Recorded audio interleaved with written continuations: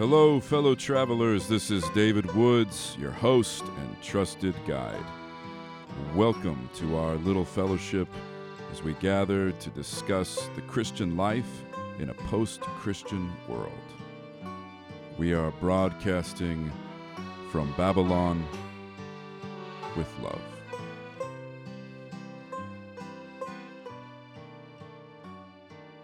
Well, it is a privilege to be joined once again in the garage studio with the Reverend Hayden Butler. Hayden, welcome back to the podcast. Thanks for having me. So this one's a little different. I'm hardly ever on LinkedIn, and it's because it's just it's a nightmare. Yeah. And every time I check in, it's like I have 27 notifications, and none of them have to do with me or anybody I know or care about, really. And I'm trying to figure out how they became my notifications. Yeah. But, I don't have the notification alert on, so I discover it. So it's kind of fun. It's like, oh, what's going to be there, because I don't know ahead of time. So I open it, and it's just an incredible sort of like, it's just a business spam thing, right? Like that's basically what LinkedIn seems to be. But anyway, so yesterday I was checking my 27 LinkedIn notifications, none of which had anything to do with me. And yet I was told one of my notifications, this is how sort of overwrought LinkedIn has gotten, it was just telling me what's trending now in the world of LinkedIn. That was a notification to me that I should be aware of what they were doing. No individual, just this is what's trending now. Please be aware of this. And what was trending yesterday was this: self-awareness may be the key to excelling at work. And then here are some tips to improve it. When I clicked on that, it led to a slightly larger version from something called LinkedIn News. So then I was like, well, wait a minute. It's trending because it's your news item. Oh my goodness. You have made it trend. Yeah. So I was just like, anyway, and then it says, okay, with the massive increase in remote workers, self-awareness and good communication at work have never been more vital. Fast Company notes that seeing yourself clearly and understanding how others perceive you and your message are critical in making better decisions, being a stronger leader, and making your ideas heard. Some tips: seek feedback from others regularly, practice mindfulness to become more aware of your surroundings, and never stop striving for personal development. It led to an article from a place called Fast Company. I'm not sure what that is. And then that led to an article that had been written up a couple years ago in the Harvard Business Review, right, about basically the benefits of self-awareness. Now, all of these benefits are being described are for productivity, for success at work, and things like that, right? Because we're in that world, in the LinkedIn world. I read it though. I read each of the pieces. Like they had me interested enough to keep maybe morbidly curious about how self-awareness was going to elevate my bottom line. And then with self-awareness, anytime it's mentioned, you start wondering how self-aware you are, right? And so it has this narcissistic like pull, right? So I was like, I feel like I'm pretty self-aware. And then it was like, one of the things in the Harvard Business Review article is most people think that they are very self-aware. But it turns out only 10 to 15% of those that we have studied in our 5,000 to 7,000 person thing are actually qualifying for being self-aware. And I thought, oh man.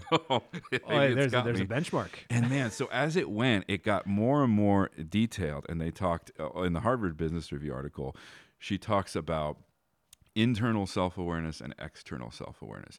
Internal self-awareness has to do with your clarity on your own values, on your own abilities, on your own sort of motivations and your own goals and things like that. So you have internal self-awareness. If you're really clear sort of what you stand for, what you're interested in, what you're motivated by and for, how you get there and what your skills do to sort of accomplish that, what your kind of strengths and limitations are. Internal. External is, do you know how people see you, right? Like, are you aware of how others see yourself or whatever? And then they're like, the best leaders have high, both or whatever. And so like there's this whole thing. And I went down this wormhole of self-awareness. But in the back of my mind, I was thinking, this is what we have, right? We have things with this new year. We've been talking a little bit about this new year, and we have these things about how do we become better people? Bassett and I talked about the optimization culture. How do we optimize life? How do we constantly improve? And as I was reading it, I was like, oh, I want to be better at this and that, right? Like it was naturally like something that drew me in. You and I see this. We see this in ordinary society. We see it in LinkedIn world. We see all this kind of stuff. But we also know that it has sort of entered into the life and the world of the church and Christian formation. So we want to talk a little bit about this idea of not just spiritual formation, but this idea of sort of self-awareness, the way that Christians maybe go about how to develop their self-understanding or their kind of, I don't know if it's productivity. What are some ways that we might get in besides this sort of LinkedIn world? Maybe that's the world. Is it true that for Christians, maybe we also think in terms that are largely how to be more productive Christians, how to be... what's your sense of the Christian sort of move to self-improve? Yeah. So it seems, self-improvement's not the movement is not a new thing. I remember back in high school having to read Stephen Covey's like The 7 Habits of the Highly Effective Person, and this idea of kind of optimizing your thing. I think most of the optimization culture, I mean, you and especially Laura just really has a really great grasp of this and really calls it to task whenever she sees it, and really brilliantly so. But I think, so I think to draw on that has become a working metaphor for things in the church. I remember, in high school as well, watching with a sense of kind of weirdness, a lot of corporate speak be drawn into the church. I remember being given a book at my graduation that was entitled Jesus, CEO. No. And I'm like, there it is. That's probably not, I was a little bit, I felt a little weird about it. I read the book and it had some good things to say that I don't think needed the conceit of Jesus as a CEO to really say, and maybe should have just been about those things. But the idea that Jesus is the sort of optimal he would be the optimal corporate officer is troubling to me, because I can't see it as any other thing than co-opting Christ to sort of substantiate what is by definition an insubstantial corporate narrative. And so, I think when we come to optimization, we have to ask, okay, what do I think people are? What do I think I am? Because really a question of optimization presupposes an idea of what the ultimate form of that thing is, right? What we might call its telos, or its end, its purpose, its fulfillment, its flourishing. In Christian language, it's beatitude, right? And the Christian tradition is not against the idea that you grow.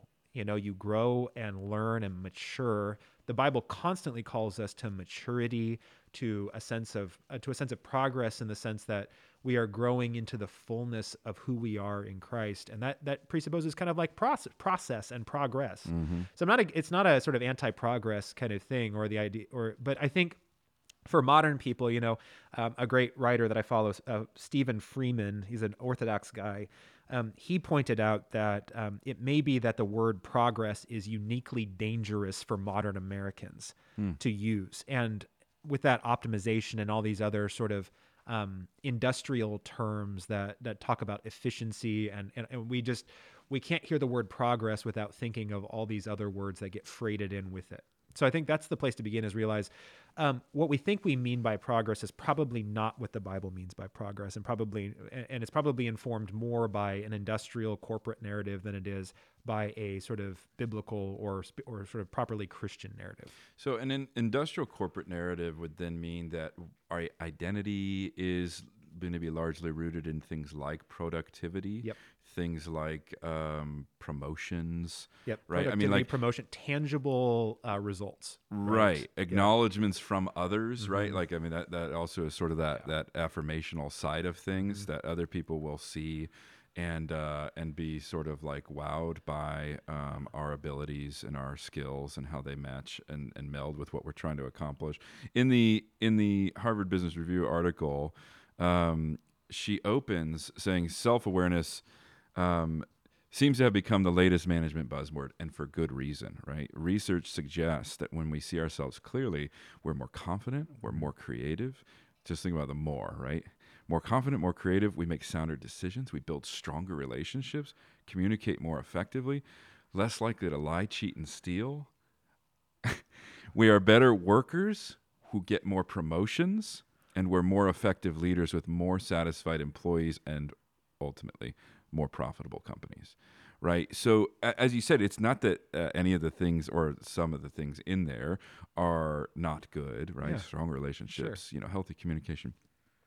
It's the goal, Yeah. right? Well, as you say, it's the telos. It's what do we really think if we're talking, because some people would say, well, look, I don't view myself as like a business, or I don't I don't have a corporate mentality about my identity. But one of the things you discover is that as you get older, you continually are almost encouraged or impelled to review your life and your accomplishments to see how it stacks up, or to compare with others, right? As you move along through life, as you say, as you progress through life, you have only a few ways that the culture offers that you can actually mark that progress, Right. and it has to be change, right? I Right. mean, right? It can't be static. It can't be like, I have maintained solid relationships. It's like I have gotten better at maintaining stronger relationships. It's like it has to always increase, right? There is this kind of constant need to improve your skill set, improve. As you say, the Christian life is about growth. It's about maturity. But the telos is different. The goal for the Christian life, what would we say is the goal for the Christian life? To discover who we are in Christ. Jesus says that our identities are hidden in Him, Yep. which would imply that we can only come to know who we are by getting closer to Him. Yeah. And it also implies that He's in control of how or when or whether He reveals more about who we are to ourselves, right? That there is a contingency about our self-awareness, that Christ holds who we are, and we don't just have to find an effective strategy to self-discovery or to know who we are, but we actually have to receive it from the Lord, from the Lord's own hand. So maybe that's part of it too, is that the corporate narrative, and certainly the LinkedIn narrative, is all that you can control. And then you get anxious when you start reading about what you are not maybe very good at, and then it gives you 5 ways to get better at that, right? So maybe part of that problem of the optimization or the progress narrative is that it centers it on me. Yeah. And on my ability and on my inability. But then once I discover the true tips and tricks and focal points or whatever, the 7 habits, then I can be able again. It can be a new ability. So is that at the heart of the issue? Is that it continues to put the power to control or become whatever I am back into my hands? I think control is a good word for it. And this is where it sits at a more foundational level than even the optimization thing. So let's go to the awareness question now. Right. This whole thing hinges, right? Better relationships, better success, all the good things, right? Maybe. But it all hinges on whether I can actually become as self-aware as the Harvard Business Journal says I ought to be. And that remains a very open question in the Christian tradition. And if the scriptures are narrating the truth about the human person, then it remains to be seen whether or not a person can actually accomplish this project, right? Or whether or not it's a kind of striving after something that's impossible. So think about awareness, right? Right now, like it's a real big thing is all these kinds of inventories and all these kinds of means by which we try to know who we are, know who we really are. And so, really what we're laying claim to, what we're presupposing there is if I just go looking for it, I'm going to find it. There's nothing that can evade or exceed the determination of my curiosity and my inquiry. That's a very modern thing, right? That's a very new thing. Right. Prior, for most of human history, we looked at things like with a sense of, there's a sense of mystery, even to the things we thought we understood, right? It's only kind of recently in human history that we really believe that we can exhaust the mystery of the world, including ourselves. But like you started to allude to, the scripture is by no means confident in that project, right? The heart of a person, their true core, is often spoken about in terms of great profundity, right? It's a great profound depth. Who can know it? The scripture asks. It is not confident that anyone really does, except for God, who alone can see it. Like you said, you're alluding to 1 John chapter 3, right? When it says, beloved, we are the children of God, and what we shall be has not yet appeared, but when he appears, we know that we shall be like him, right? The thing that has been manifested in Christ makes visible the unknown God, right? Makes tangible, manifest the unknown God. And in a similar way, right, what we shall be as the children of God, what we really are, the thing we have been made factually to be by the adoption and grace of God, is something that remains hidden in a significant way at this point. St. Paul says this, right, in his letter to the Corinthians, when he says, right, now I know in part, and now I see in part, right? But then I shall know fully, even as I am fully known, right? As God knows me to be, so I shall know myself. I shall not see myself kind of in a passing shadow of a mirror. I shall actually know myself. I talk to my students about this a lot. We start off our literature curriculum with a reading of Till We Have Faces by C.S. Lewis, right? And Lewis is playing with the idea, the ancient kind of Greek idea of the face, right? And in Greek, I've always been kind of excited about the idea that in Greek, that the idea of person and face are the same word, right? And so you have this idea that to mask your face is to kind of hide who you are, really, who you really are, right? And to show your face, or to have a face to show, says something about you. But one of our discussion topics is always, I've never seen my own face, right?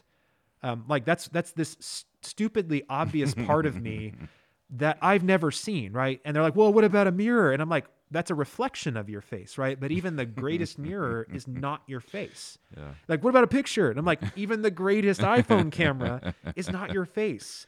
But we still crave that, right? Like my daughter has started to look in the mirror a lot more. Yeah. And I look at my students and they're constantly taking selfies of themselves, right? And I'm thinking somewhere in there is a desire to know themselves, right? Yeah. Know what they really are. They're trying to see their own face. Right. But again, the scripture it puts this thing that it sort of equates with who we really are. And it's something I actually can't see. Based on my anatomy and my limitations, I cannot see my face. It can only be seen and kind of be reported to me. Right. And all my attempts to look at it for myself are imperfect, but deceptively imperfect, so that I think I might actually know who I am. And as you said, and reported with degrees of obscurity, right? Like a glass darkly, right? The best mirror is still an obscurity, still a mirror of that, right? Or the best friend who knows you so well, telling you your strengths and weaknesses, is still a glass darkly, right? It still is. And what's so interesting about what you're quoting from St. Paul in 1 Corinthians 13 there is, he does not say, now we know in part, and then tomorrow we're going to know a little bit more, and a little bit more, and a little bit, until we finally, through this progression, know everything. Yeah. He just says, now we know in part, then, right? It's like this. There's this like disruption. There's like a break between those knowings that we may only ever have the knowing in part as a part of our experience here. And that destroys the progress narrative of coming to know more and more and more and more until we finally hit the ceiling and we have known all, right? Yeah. It really is a revelation, right? It is an appearing. At his appearing, we will realize and be as he is, right? And that is so interesting because, then the idea of progress cannot be incremental improvement over time, unhindered, right? Or just that's the natural way this thing unfolds.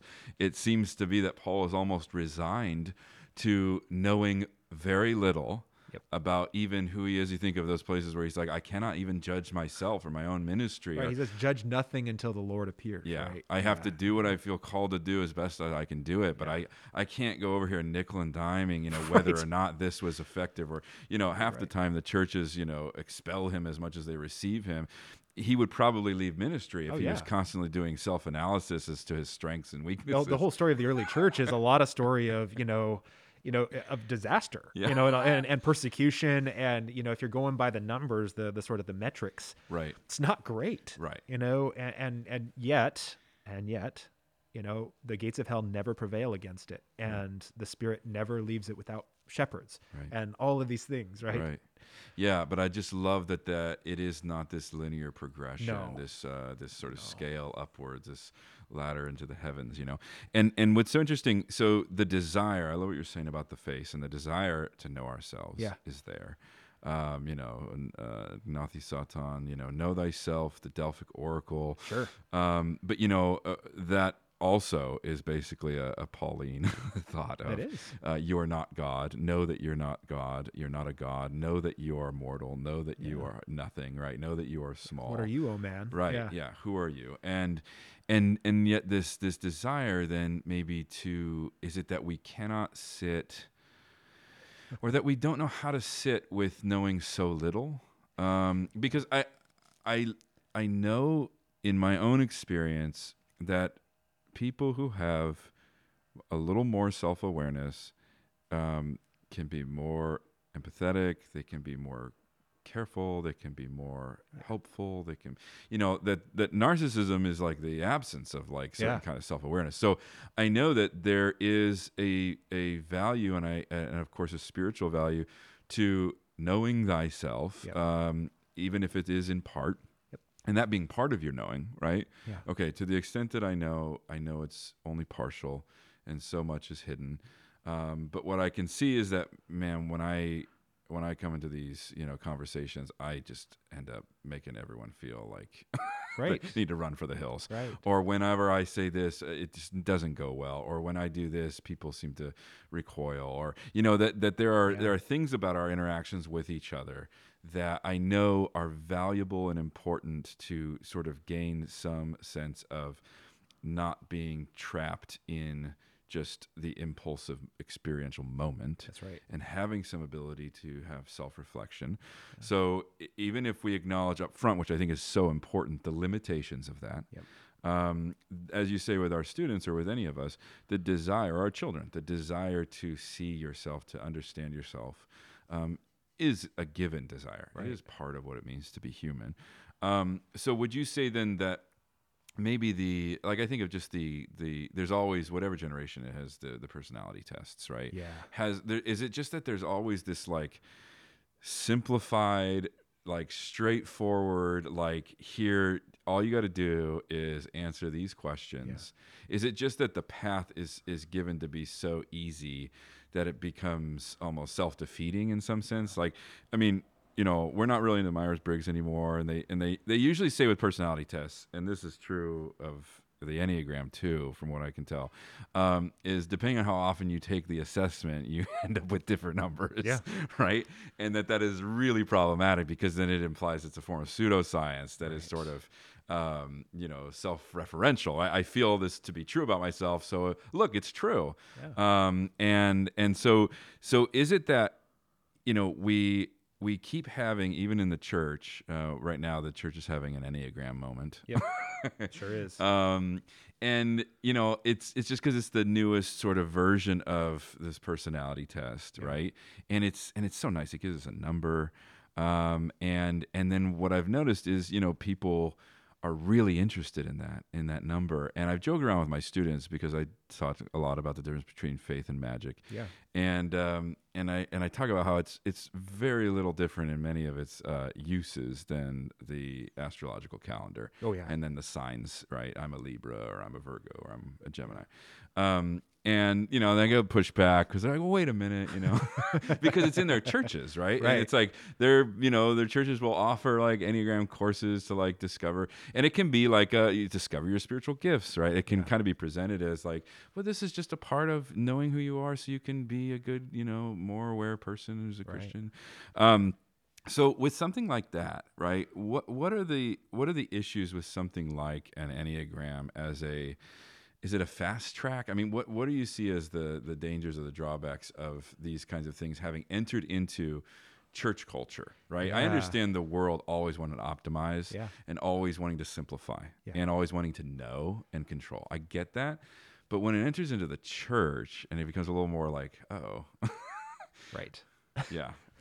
So no, it is having a moment right now. I've read a number of the sort of the Christian fusion books that work. It is a fusion, right? Because it's not originally a Christian. It doesn't originate in Christianity, and it's a fusion effort. It's a kind of there's a lot. It borders on like helpful borrowing to just outright syncretism, right? Where it's trying to fuse two things that are alien to each other. So reflecting on my own sort of exposure and experience to this.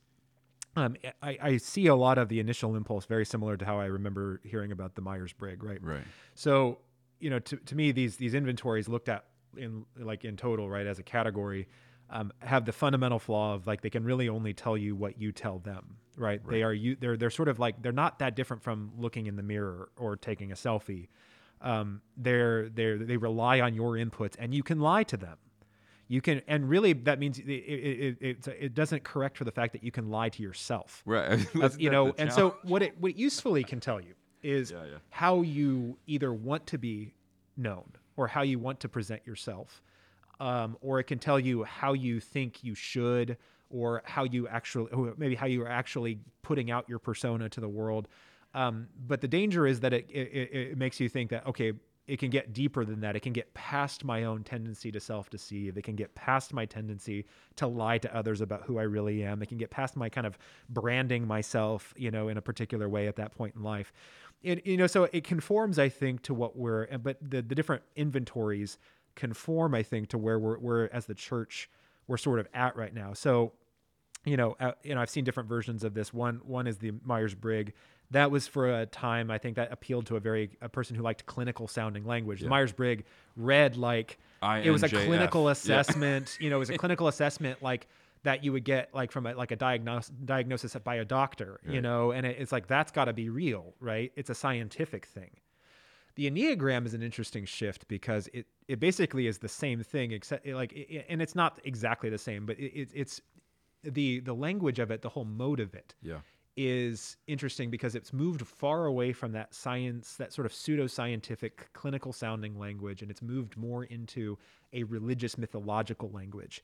And this is where I think it stands to be more powerful because it captures a deeper part of the person. Mm-hmm. It captures a deeper part of us. It captures our imagination. It captures our heart. And it gives us a sense of a unifying narrative for things, a unifying vision of the universe, mm-hmm. of all of these intricacies of humanity sort of made sensible along a really cool looking chart. Yeah.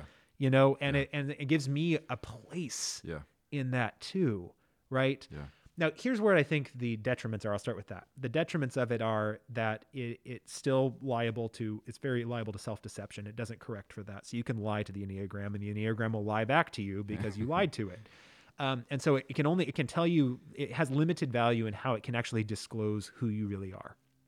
Okay.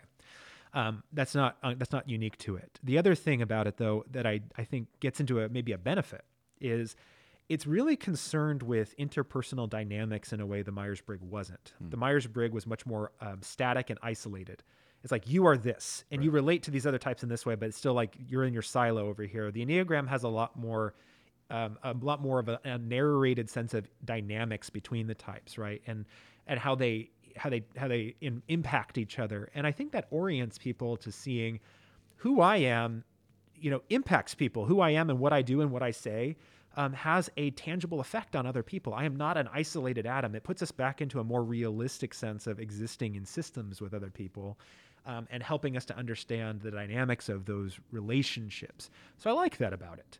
But I also think that, it has a mythological sounding language that's not that different from the astrological chart, in that it gives us the temptation to a kind of knowledge that, because it's wrapped in mythological language and spiritual sounding language, strikes us as more authentic and maybe more authoritative than something like the Myers-Briggs, which seems like more of a clinical diagnostic. So with the Enneagram, it purports to be a kind of religion to itself. And I've seen it become a religion to itself. And when it gets in relationship with Christianity, more often than not, I don't see the Enneagram getting sort of dragged in the direction of Christianity. I see Christianity getting dragged in the direction of the religion of the Enneagram. And that's where I think there's a practical danger to it. The earliest mention of the Enneagram is found in the writings of the Russian occultist P.D. Uspensky, who attributes it to his teacher, the Greek-American occultist George Gurdjieff. Gurdjieff considered the Enneagram a symbol of the cosmos. He's talking about the mythological, but made no connection with it to personality types. It was left to another occultist, Oscar Icazzo, to connect the Enneagram to personality. Icazzo claimed to have discovered the personality type meaning of the Enneagram when it was taught to him by the Archangel Metatron. Oh, boy. While he was high on mescaline. Okay. In the 1970s. Okay, so one of his students, a Chilean-born psychiatrist named Claudio Naranjo, another occultist, was the first to connect the 9 points of the Enneagram to 9 basic personality types. Naranjo also appears to be the one to connect the mention of the Enneagram by Gurdjieff and Uspensky to quote-unquote ancient sources. So then from there are claims about it being, whether the Kabbalists, Sufi mystics, Pythagoreans, the Chaldeans. Some would say the Desert Fathers actually started it, right? Yeah. But the actual narrative begins with this Russian occultist and then a series of disciples of that person. It becomes, popular in the 1970s when it enters into the Catholic Church, in certain Catholic communities, I should say. And it's especially made well known by people like Richard Rohr, Franciscan friar who writes and speaks and has is a big name. And then what's so interesting is that was 1970s. And then somehow, and it's not exactly clear to me how, evangelicals found it or heard about it, and it hit just a handful of years ago, really, that it became sort of this mainstream sort of evangelical thing. And as you say, so I only say that narrative. Many people say, well, it doesn't matter where it comes from as long as it's helpful or whatever. But that narrative is so mythological, right? Yes. Like the occultist side of that and the personality type thing coming later is so interesting to me, right? The mystic side, and then okay, there's also these practical things that can help individuals navigate things or whatever. But as you said, oftentimes when it's evoked, it's not evoked as subservient to Christian language of virtue or the gifts of the Spirit or the commands of Christ. It's usually evoked as an explanation of why I am. So it tends to be, at least in the way I've heard it used, is it tends to be a rationale for the way that someone reacts to certain situations or is in groups or something like that. I'm an introvert, or so I'm this number, or I'm always aggressive. I'm a challenger. I'm an 8. And one thing I heard, I think it was John Mark Comer had mentioned that the Enneagram in the 70s with some of those Catholic communities was useful to the extent that it was private. Yeah. And so it was known to you and your spiritual director, your pastor, and as you say, it would try to correct for you lying to it, right? Exactly. Like you might not be able to tell someone else what your number was, but they might be able to help you there it is, see it. So as in that kind of mode, then you, at least according to John Mark Comer, you were never supposed to tell anyone your number, Right. Because that defeated the purpose. You were learning your type, to whatever that is, right? You were learning your mode in order to realize your proclivities to sin. There it is. In order to realize the things that you are impatient in these ways, like naturally, without even realizing it half the time. And so this was supposed to be a form of self-awareness that was private, not advertised. Certainly never used as a rationale or justification for behavior. Certainly never offered to anybody else outside of your spiritual director or your pastor. But it was for your private awareness of where you would be tempted to cut a corner or hurt someone or, rush into something or avoid something, that you would realize that, okay, I have some general tendencies in my, what we would just say, sin nature, to be selfish in these particular ways, or to be a little overbearing in these ways, or to try to control situations in these ways. But it was a way of learning how to move forward then into virtue and out of sinfulness or whatever that default nature of your flesh happened to make a better confession, to do all those things. I think you're really we're getting actually to the core of it here is, this is something I see. It's kind of a newer thing, but in Christian circles, I've watched over the last couple decades the growth of the kind of the spiritual discipline movement. Dallas Willard did a lot of really amazing work to retrieve a tradition of discipline and direction and formation that has been invaluable to, I think, American evangelicalism, and he did it in a way that captivated the imagination of that spiritual movement back towards something that was not new, and he was not inventing, but he was retrieving, really. One of the things, though, that's come with that is this, and I think you hit right on it in your comments, is this tendency to want to self-direct, right? Which, again, is not different from the selfie, right? To know myself. I think we might add that, saying to know yourself is a good thing, right? It can lead to you being a more charitable presence, a more empathetic presence in community, which is what all efforts at knowledge really are for. Think again, Paul in 1 Corinthians 13, right? Why is it important that you know that you have unique gifts that are given by you by the Spirit, so that you can function in community in a charitable way, right? Charity is the end of all things. No knowledge means anything without to being subjected to charity, right? So I think we might say that the error is I want to know myself by myself for myself. Right. And that is where it becomes a disaster.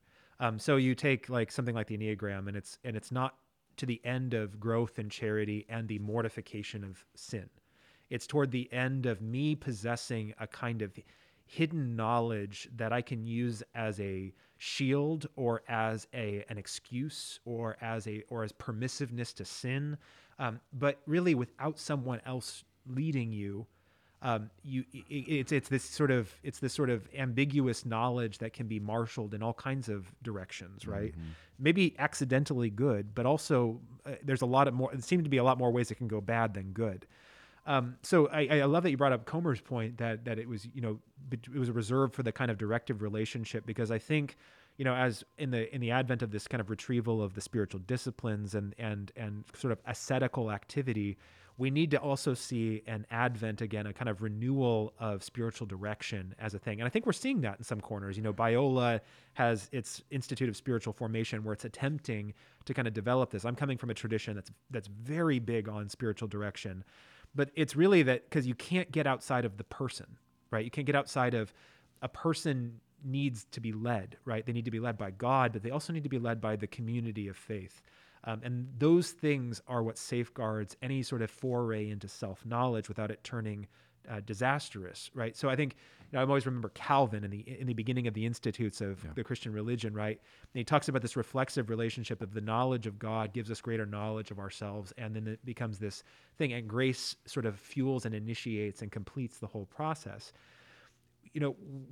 We want this knowledge, but we want it for ourselves, right? And we want it by ourselves. And I don't want to have to rely on anybody because people are messy, right? People are untrustworthy or whatever.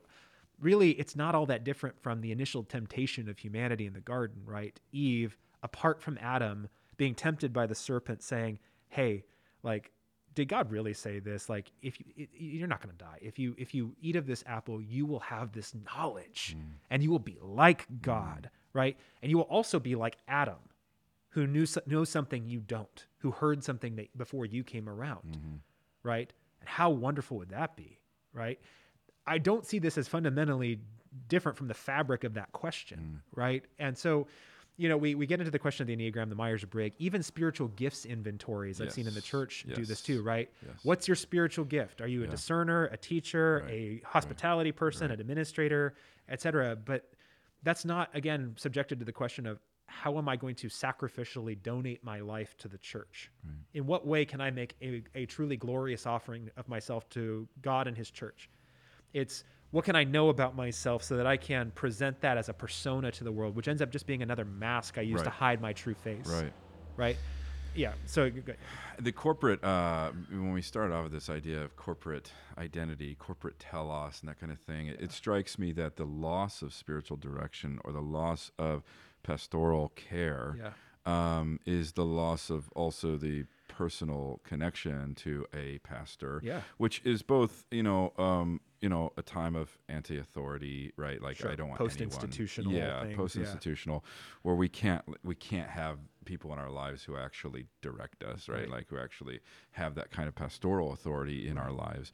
But also the corporatization of the church, right, has made it so that we are atoms in so much of the experience of the church, left to our own without a personal sort of, connection to our pastor, a knowingness or a being known by our pastor, or our minister, or our spiritual leader in that community of faith. And then, of course, if left to yourself, then it just becomes optimization on your own terms with whatever resources, tools you can, because you don't have that relationship. And maybe because it was there, but you didn't want it, because you didn't want to receive anybody in authority in your life in that way.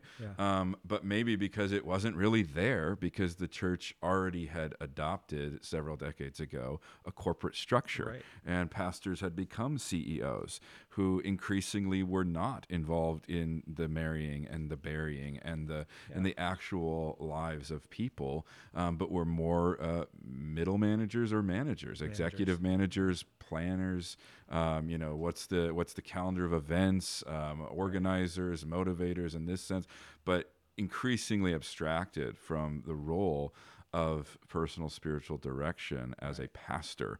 So all of these factors seem to have collided. And I would imagine, and maybe this is not true, but I would imagine that the people who are more drawn to things like the Enneagram, or who are invested more deeply in it, and again, maybe this is wrong, but I would imagine they might have experiences of the church in which they were not very well known for very long in the same place by the community of faith and by their pastor, or did not trust pastors in their lives, or did not have that kind of authority, that did not admit that kind of spiritual authority in their lives. And so then, in the absence of those places or those things, those relationships, this, as you had said before, it becomes like a relationship with yourself, where you are directing yourself through whether you're lying to yourself about yourself, but it becomes a form of leading and projecting your own self as an atom, as an everybody's directed by something, and in direction, good spiritual direction, really, it does present a kind of course correction to the tendencies of the self left to its own devices, right? It can go wrong, and sometimes directive relationships do go wrong. But I wouldn't say it goes wrong any more than self-direction goes wrong, and so the thing persists, right? And we always get back to there's the reality of life as a Christian in this world is that God mediates grace, right? God mediates grace through the relationships we have with his people and his pastors in the church. There's no getting around it. There's no such thing as a self-directed Christian life. And even the monastics, right? We sometimes think of like the Desert Fathers, it's like, oh, well, they were self-directed. They were not. They endured a particular kind of discipline of kind of, hermit life out there. but that was still largely speaking in communities. They may have gone out alone from those communities, but often they returned, and it was only the most mature among them that were granted permission to go actually live a truly solitary life, like for long amounts of time, because otherwise it was too dangerous for anybody else. And even those, probably by the Lord's grace, but certainly to some of their annoyance, were surrounded right by those seeking direction from them. Oh yeah, those were the targets. They couldn't. Yeah, they were the most holy. nobody could get out of the relationship on either side, Right. Even if they were in that extreme and mature category. That relationality, that the role of others, as you said, as the mediation of grace in the body of Christ. We are all called to be a priesthood of believers. We are all called to ministerial like activities in our homes, in our workplace, in our day-to-day existence. But that is not to be removed, from being submitted to that ourselves. And it is very difficult, right? It is difficult in a time in which, the article that I started with, it talked about in an age of remote workers, right? In an age in which people are more separated, but also more involved in more people's lives through a variety of channels, social media and otherwise. It was like, it almost presented it like, because modern life is so crowded, and we interact with people in such fleeting, but so many people in such fleeting ways, we crave a quicker way to categorize them. That's right. And to present ourselves for the sake of the handful of interactions we may have with them before we interact with 1,000 other people this week. And I thought that was such an interesting and insightful comment about the desire to categorize, because that's one thing we haven't. It's efficient, right? Yeah, it's efficient, and one thing we didn't quite touch on was it gives us a way of categorizing others. Yeah. And that to me is maybe the most deadly thing in the world. Well, yeah. But to be able to say, oh, well, you're a 4, so of course you're going to say that. I have a limited. What it really says, and this is how I've often seen it used with the Enneagram is, okay, you're a 4, right? You're a 4. I'm a 6, whatever. That means that I have a limited range of expectation, a limited range of obligation to you. Right. Our relationship is only capable of this sort of narrower range of things now, right? Which is a much more manageable range of things, right? It makes corporate sense. It makes right? corporate sense. We are because in a it business makes environment. Very we have a goal. efficient. Yeah, all we of need the to be ambiguous efficient. relationships of the church. Clear communication right? to get to the bottom line. Yeah. Right. And so, but I think, we get out there as a kind of idolatry ultimately, right? So, there's a wisdom in the 10 commandments, right? The second commandment, you shall not make for yourself any graven images, right? Whether things above the earth or on the earth or under the earth, right? You shall not bow down to them or worship them. We typically think this, this primarily applies to God, right? You should not, create a kind of static image of something that is a sort of living reality, right? There's a kind of unwisdom in that because it can, while it may, if you keep your right head about you and you understand what's going on with it, it's a very useful tool to teach you an aspect of something. If you are tempted to forget that it does not encompass the thing, doesn't comprehend the fullness of the thing, then you have made a God for yourself that is not the Lord God. I think that there's something to that in other people as well, and I think this is maybe the danger of these personality types and all these things is it's a danger of creating a static idol of other persons who are dynamic, growing beings who are being led in a sort of journey of transformation by the Spirit of God in ways that are unpredictable and wonderful, right? But one of the things that this does in our attempt to make more efficient our understanding of that ambiguous and paradoxical process of transformation that has ups, downs, backs, and forwards is to say, I'll settle for a more limited thing so that I can feel more comfortable and efficient, rather than embrace the messiness of that larger thing that has an order and a beauty to it that I don't have full access to. Right. And that then is also what makes it so difficult, it seems, for people to stay in a church. Right. Because it's like, this is annoying. Like, this is frustrating. Oh, yeah. People are it's not efficient, right? It goes against all the other Yeah. ways we're used to having to interact with people. I mean, even in parenting, right? It is really a lot of the advice is about, goals and efficiency and this kind of, how Yeah. do you get to productive, kind of markers of their growth and their successes as, people in the world and stuff Right. like that. Like almost everything we do has been optimized to an efficient purpose for some other goal. But the church is not like that, No. right? The church, as you said, it's like God can see Yeah. the efficiencies. God can see how things are meant to work. Yeah. But we don't have the patience to stay in Right. relationships that are not categorical or that are not or that we don't know how to manage. Maybe that's Right. it. Like as you said, like the mystery of the body of Christ and the mystery of brothers and sisters in the community of faith is they can always be more and other than we would have expected because Right. of God's grace. That's literally what it means to be a part of Christ's body is that there is possibility of movement that would not have anything to do with a categorical identity or a number or something like that. And that if we can't sit in those Yeah. relationships, right? In the same way maybe that we have trouble with authority or pastoral direction or something like that.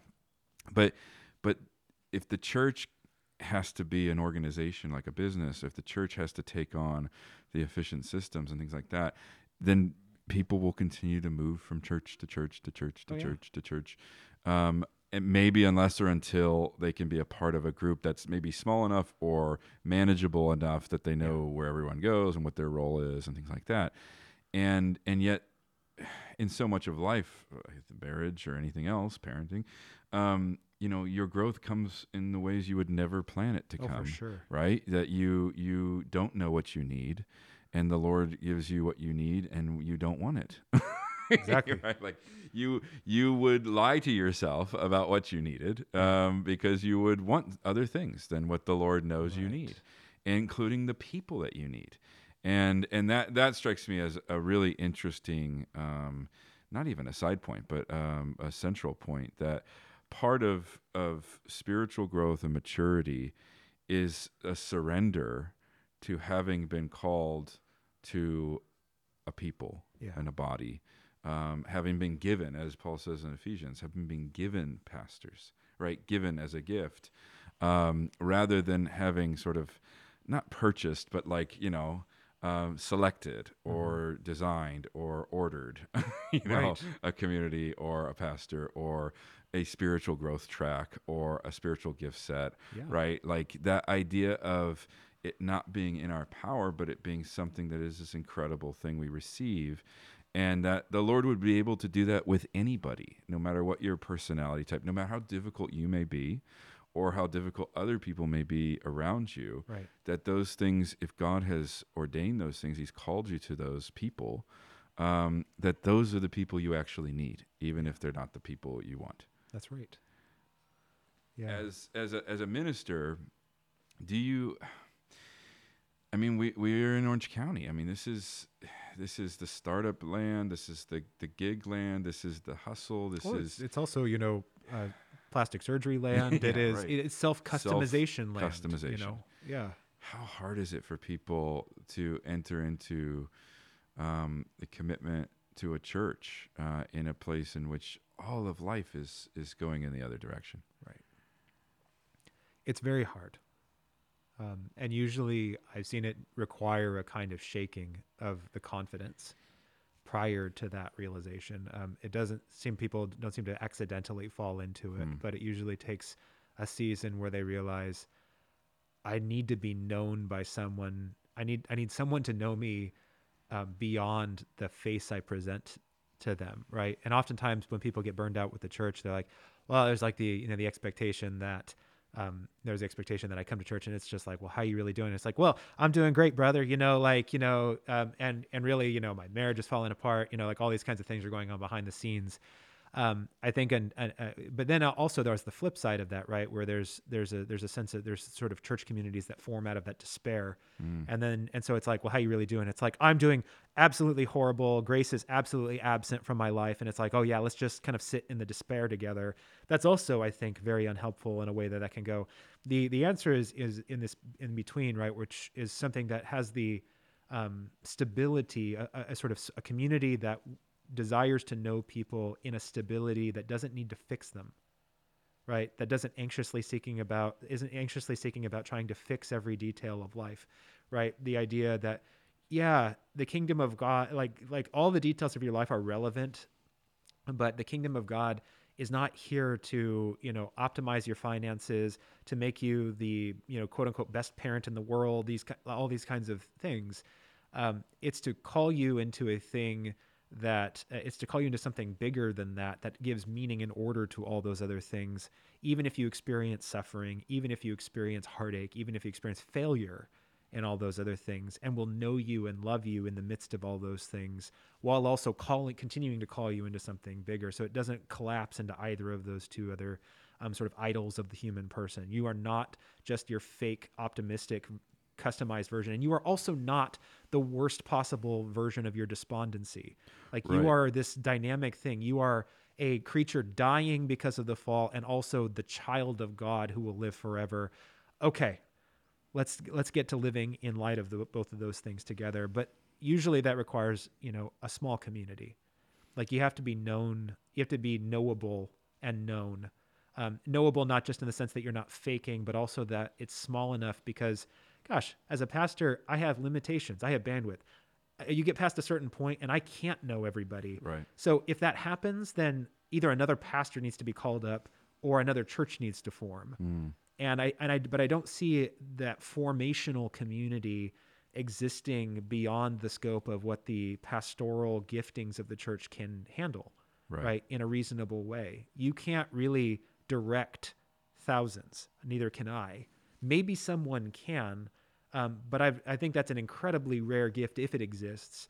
And most of the time, it's like, no, we have our small little parish, our small little congregation, and that suffices. So I think those are some of the things, some of the practical concerns. That come up. And I like that because it also takes some of that responsibility back on leadership in the church, which is to say, which I totally agree with, that the size of the church should never be beyond what a person can be pastored through, right? Like that it would have to.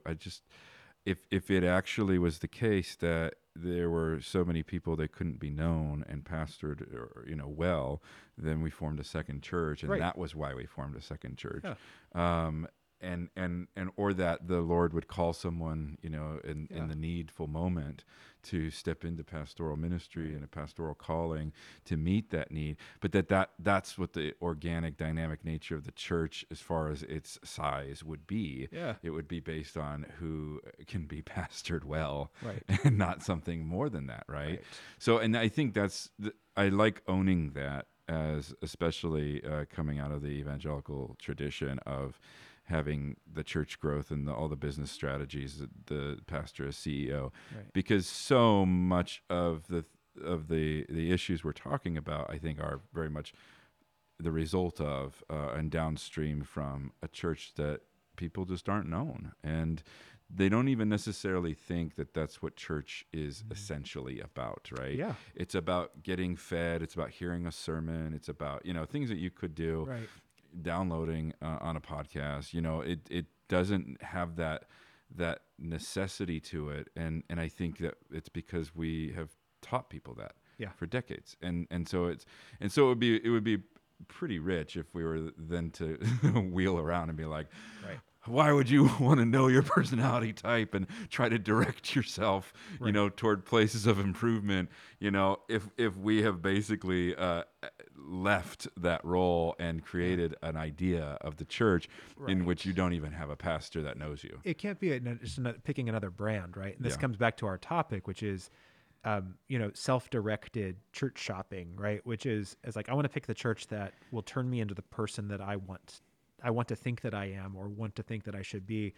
And getting kind of in a church for a long time makes you realize that what brought you there in the first place was probably not the best, not the best and highest aspiration, right? Even if you end up in a really good church. But like, the motive that brought you there was probably imperfect. And until you are around a place long enough to realize your initial motive was imperfect, it hasn't begun to grow you, right? Because you're still directing yourself until you're brought to the point where you realize my my self-direction is foundationally flawed and I need help. I need to fall on my knees and I need to be led in some way. Like if we can't do that, then if we can't do that in the kind of small mundane ways that a local church requires of us, I don't know how we can have much confidence in that we'll do that with the God who we haven't seen, right? In the same way that John, says, if we don't love the brother we do see, how can we love the God we don't see? I don't know that it's not like if I won't be led by someone, I don't know that I'll be led by anyone, right? And that has limits to it. You don't want to just say like, well, I could be led by anybody. Then you want to be discerning, but at some point we do have to be led by someone. Paul says, right, like follow me as I follow Christ, right? That's an entrenched biblical principle. We don't direct ourselves. We follow people as they follow Christ, and that's how we follow Christ. We follow those that he puts in our life to mediate the grace and the leadership he provides to us. Yeah. Love never fails, but where there are prophecies, they will cease. Where there are tongues, they will be stilled. Where there is knowledge, it will pass away. For we know in part, and we prophesy in part. But when completeness comes, what is in part disappears. When I was a child, I talked like a child. I thought like a child. I reasoned like a child. And when I became a man, I put the ways of childhood behind me. For now we see only a reflection, as in a mirror. Then we shall see face to face. Now I know in part. Then I shall know fully, even as I am fully known. Reverend Butler, thank you so much for this conversation.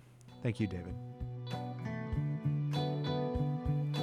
That's our time, my friends. If you would like to support the podcast, please do subscribe and rate us on iTunes.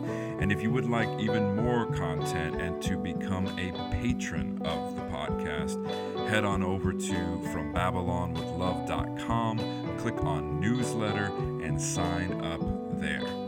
Until then, many thanks to producer Zach Leach for all the twists and turns, and to Lonesome and Muddy, the only house band that'll survive the apocalypse. This has been From Babylon